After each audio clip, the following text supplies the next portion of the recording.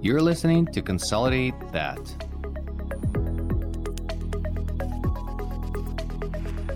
Ukraine is my motherland. It is now under a savage attack by Russia. Ukraine is shielding Europe and the rest of the civilized world from Putin's barbaric aggression. Ukrainians are brave and effectively fighting back. Let's help. Make a donation to Armed Forces of Ukraine.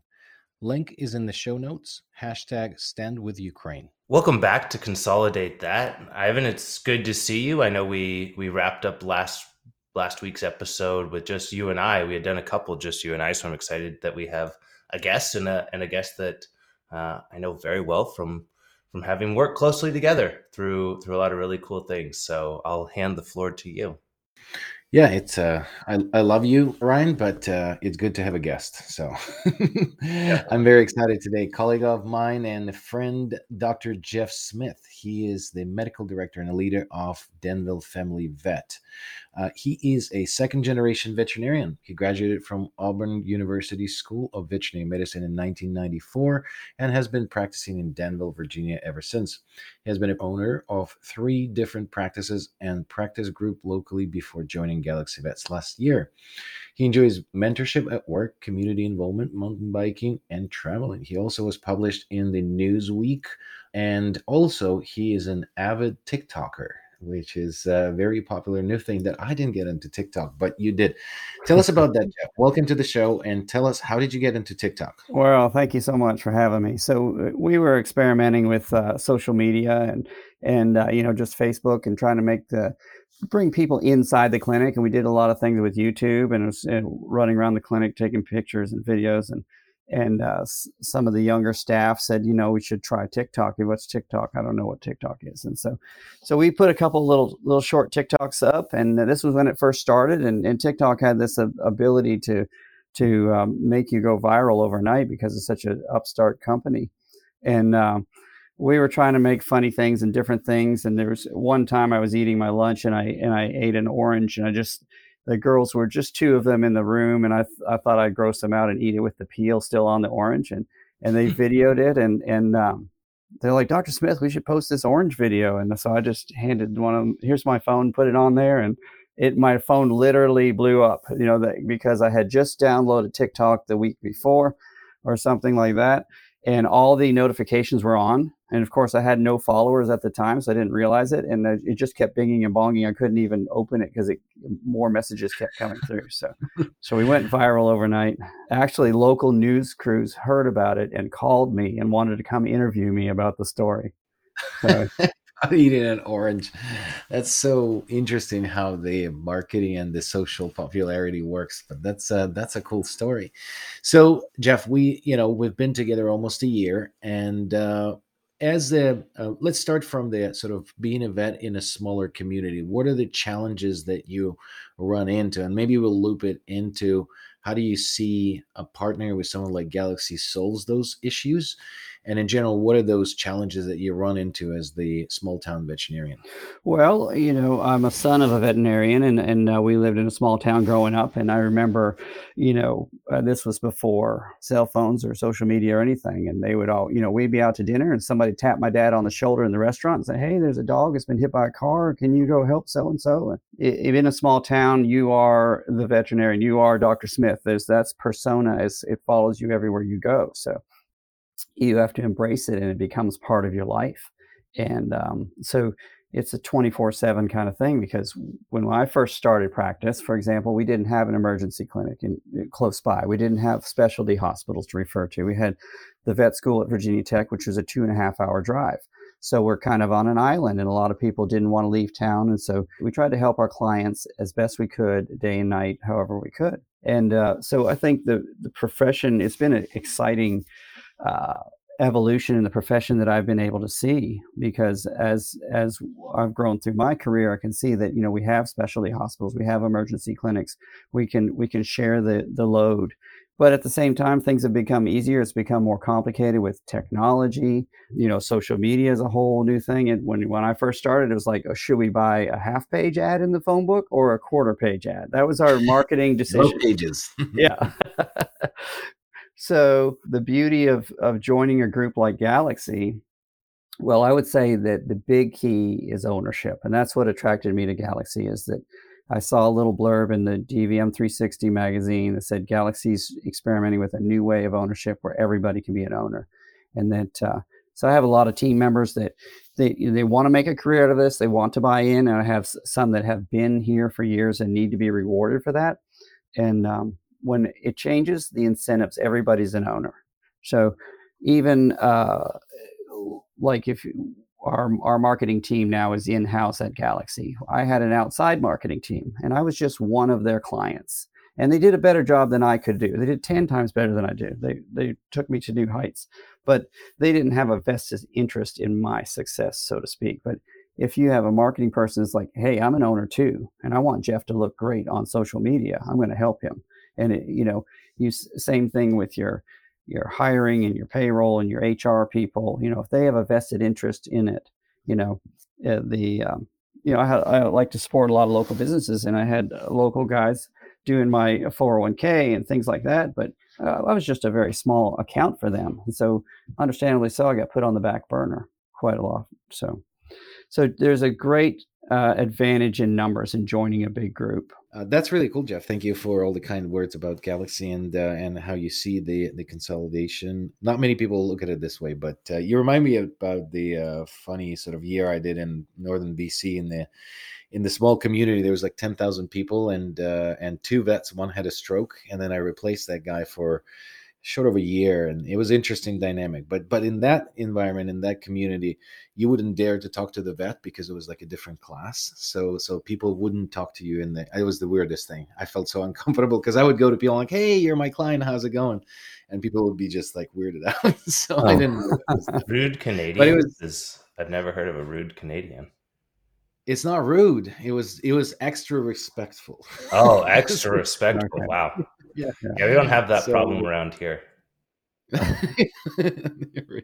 Especially Texas. But that's really cool. And so with that, the vets change, and you've seen, if you saw your dad and then your whole career, how did the vets change in the last, I don't know, 10, 20 years? And have they? Let's start there. Do you think that the veterinarians, did they change how they, not in general, the procedures, but how do they respect work-life balance, the whole burnout thing that we talk about a lot, and the work ethics, or the rigor, if you will. So are there any changes in the generations of vets recently? Stereotypes have some truth to them, and I think the younger generations are not so focused on career, and they want a balanced life, and they want experiences, and they want to go places, and they want to have time off, and they want personal development, in hobbies and so forth. And so there's not that, like when I started, it was like, if you're going to start your own place, it's it's part of what comes with it is you're going to have to work around the clock and try to do whatever it takes, and you're the captain. You go down with the ship if the ship goes down. And and I think I can't blame people for that. I think that these people, a lot of them are my children's age, and so I'm responsible for raising these people this way. And so I was like, hey, I don't want my kids to have the life that I had. Why do they have to put up with these brutal hours? They don't have to. So why don't we create a career and a profession where the time is respected and people won't burn out and they can be fulfilled in it? So I think it's just a different landscape. I think the profession is the graduating classes are 80% female now, so that changes everything. So, and I found that in my office, there's one other male, and he works part-time. And so oftentimes it's me and 20 other female people in the building. So you're the minority. I am the minority for sure. And so, and I am, every day I realize that I do not understand all the dynamics of what's going on, from a male point of view. And so I have to be open to that. And so I think we have a great opportunity right here with Galaxy to say, hey, this is what veterinary medicine is now. Why don't we start fresh and start up a new company and make everything great the way we want it to be? That's awesome. Yeah, that's what we were trying to do, and actually redefining it, and specifically to that, because what we're learning from our burnout study, and just a shout out to our amazing Lena, head of PR. So she just finished the third annual survey on burnout. We collected the information from over 2,000 respondents. So thank you everybody who participated. Very important. The study will be published today, which by the time this episode comes out, it will be a couple of weeks. And please check it out. New findings. One of them is we actually less burned out than during the COVID, which is a good thing, but we're still burned out. And the only, I think, category that increased in the burnout in terms of the profession within a hospital is actually hospital managers. So we need to be careful with our hospital managers and don't burn them out. I think that's important. So with that, I'm with you there, Jeff. Seeing that people respect work-life balance is really really good, because that's something that we're trying to prevent in Galaxy. And but based on the study, we're still burned out, even though it seems like the younger generation respects the work-life balance more. So are they also more prone to burnout? So three actually studies in a row showed that younger vets burn out more than senior. So is it the more exposed group, and therefore the fact that they're respecting work-life balance is good, but then there's still stuff that needs to be done for them? What do you think about that? I think that everybody has their own capacity, and I think we have to respect that. Maybe what's wrong with instead of having a three doctor practice, you have a six part-time doctor practice, and they all have their own capacity to work, and we cover the same hours, and we pay proportionally the same amount of money out, and the clients are just as happy. Why can't we have flexibility like that? I think maybe in my position, I've been in the career for 29 years, I think, and I haven't surveyed my classmates to see how many are still working. Maybe I'm just one that survived. I didn't. I went through periods of burnout and I survived them, but some of them may not have, and so a lot of them may have burned out early in their career. So I think it's an eye-opening experience to get out of vet school, and you're living in that fantasy world of college for 7, 8 years, and then the hard drudge of everyday life can be really tough. And it's interesting because one of the hypotheses that I have to burn out is that we have such a well-selected group of people, because to become a vet, there's very, very detailed selective process. Many people drop out along the way. They don't, go through all the education. The vet school is a nightmare and really difficult. But one of the things that I hypothesized, and it was in the last study that we did, is that when people graduate, all of a sudden that goal is gone. And then do you set the next goal for yourself? Because it was easy. You just dreamed to be a veterinarian. Well, it's not that easy, but that's a North Star that you were chasing for 7+ years. Now you hit that, you graduate, you're like, finally, I'm a vet. What's next? There's not really anything structured. So what do you think about that? Would setting goals for new grads and veterinarians in studying or advancing the skills, it doesn't have to be board certification, but would that, you think, help people to be more engaged at work and less burnout? Yeah, I think we select for that type A type personality, and they're always looking to achieve and find the next goal. And so, if we can provide that for people, then it may not be a actual certification, but like my colleague Dr. Rorik here is working on an intensive online ultrasound that's been provided through Galaxy and Vet CT, and so she's gaining proficiency in that, and it's very personally gratifying to her and professionally so. Dr. Uh, Smith, as you're talking about the idea of work-life balance and sort of structuring that, one of the things that we just did our episode on was the Freakonomics episode about private equity ownership and who owns your practices, and we were really thinking that the idea of implementing technology and utilizing telemedicine and the greater pieces that a large group can bring to a smaller practice can definitely be a big piece of that. When you and I met, oh gosh, almost over a year ago, yeah. talking about the idea of selling your practice and everything. What were some of the things that we planned and looked at that were kind of important to you as you were looking to the next piece of ownership of your practice? Yeah, I listened to some of that episode, and I thought it would have been nice if they had interviewed someone like me who works in a that a lot of us are out in practice in small 1, 2, 3 doctor practices in small towns, and we're at my HR and my marketing and my leadership training and my inventory management is something I do after 6 p.m. and before 9 p.m. when I go to bed. And I'm trying to juggle all those balls in the air. And if you start to add great technological changes into the field that are happening so rapidly, you can't even keep up with them. It's you start to feel like you're drowning. You can see that your practice is going to slowly sink away. And what I need is a partner with those resources who can help me. What if I had a professional HR team and a professional marketing team and a computerized inventory management system like the one that Galaxy's implemented here?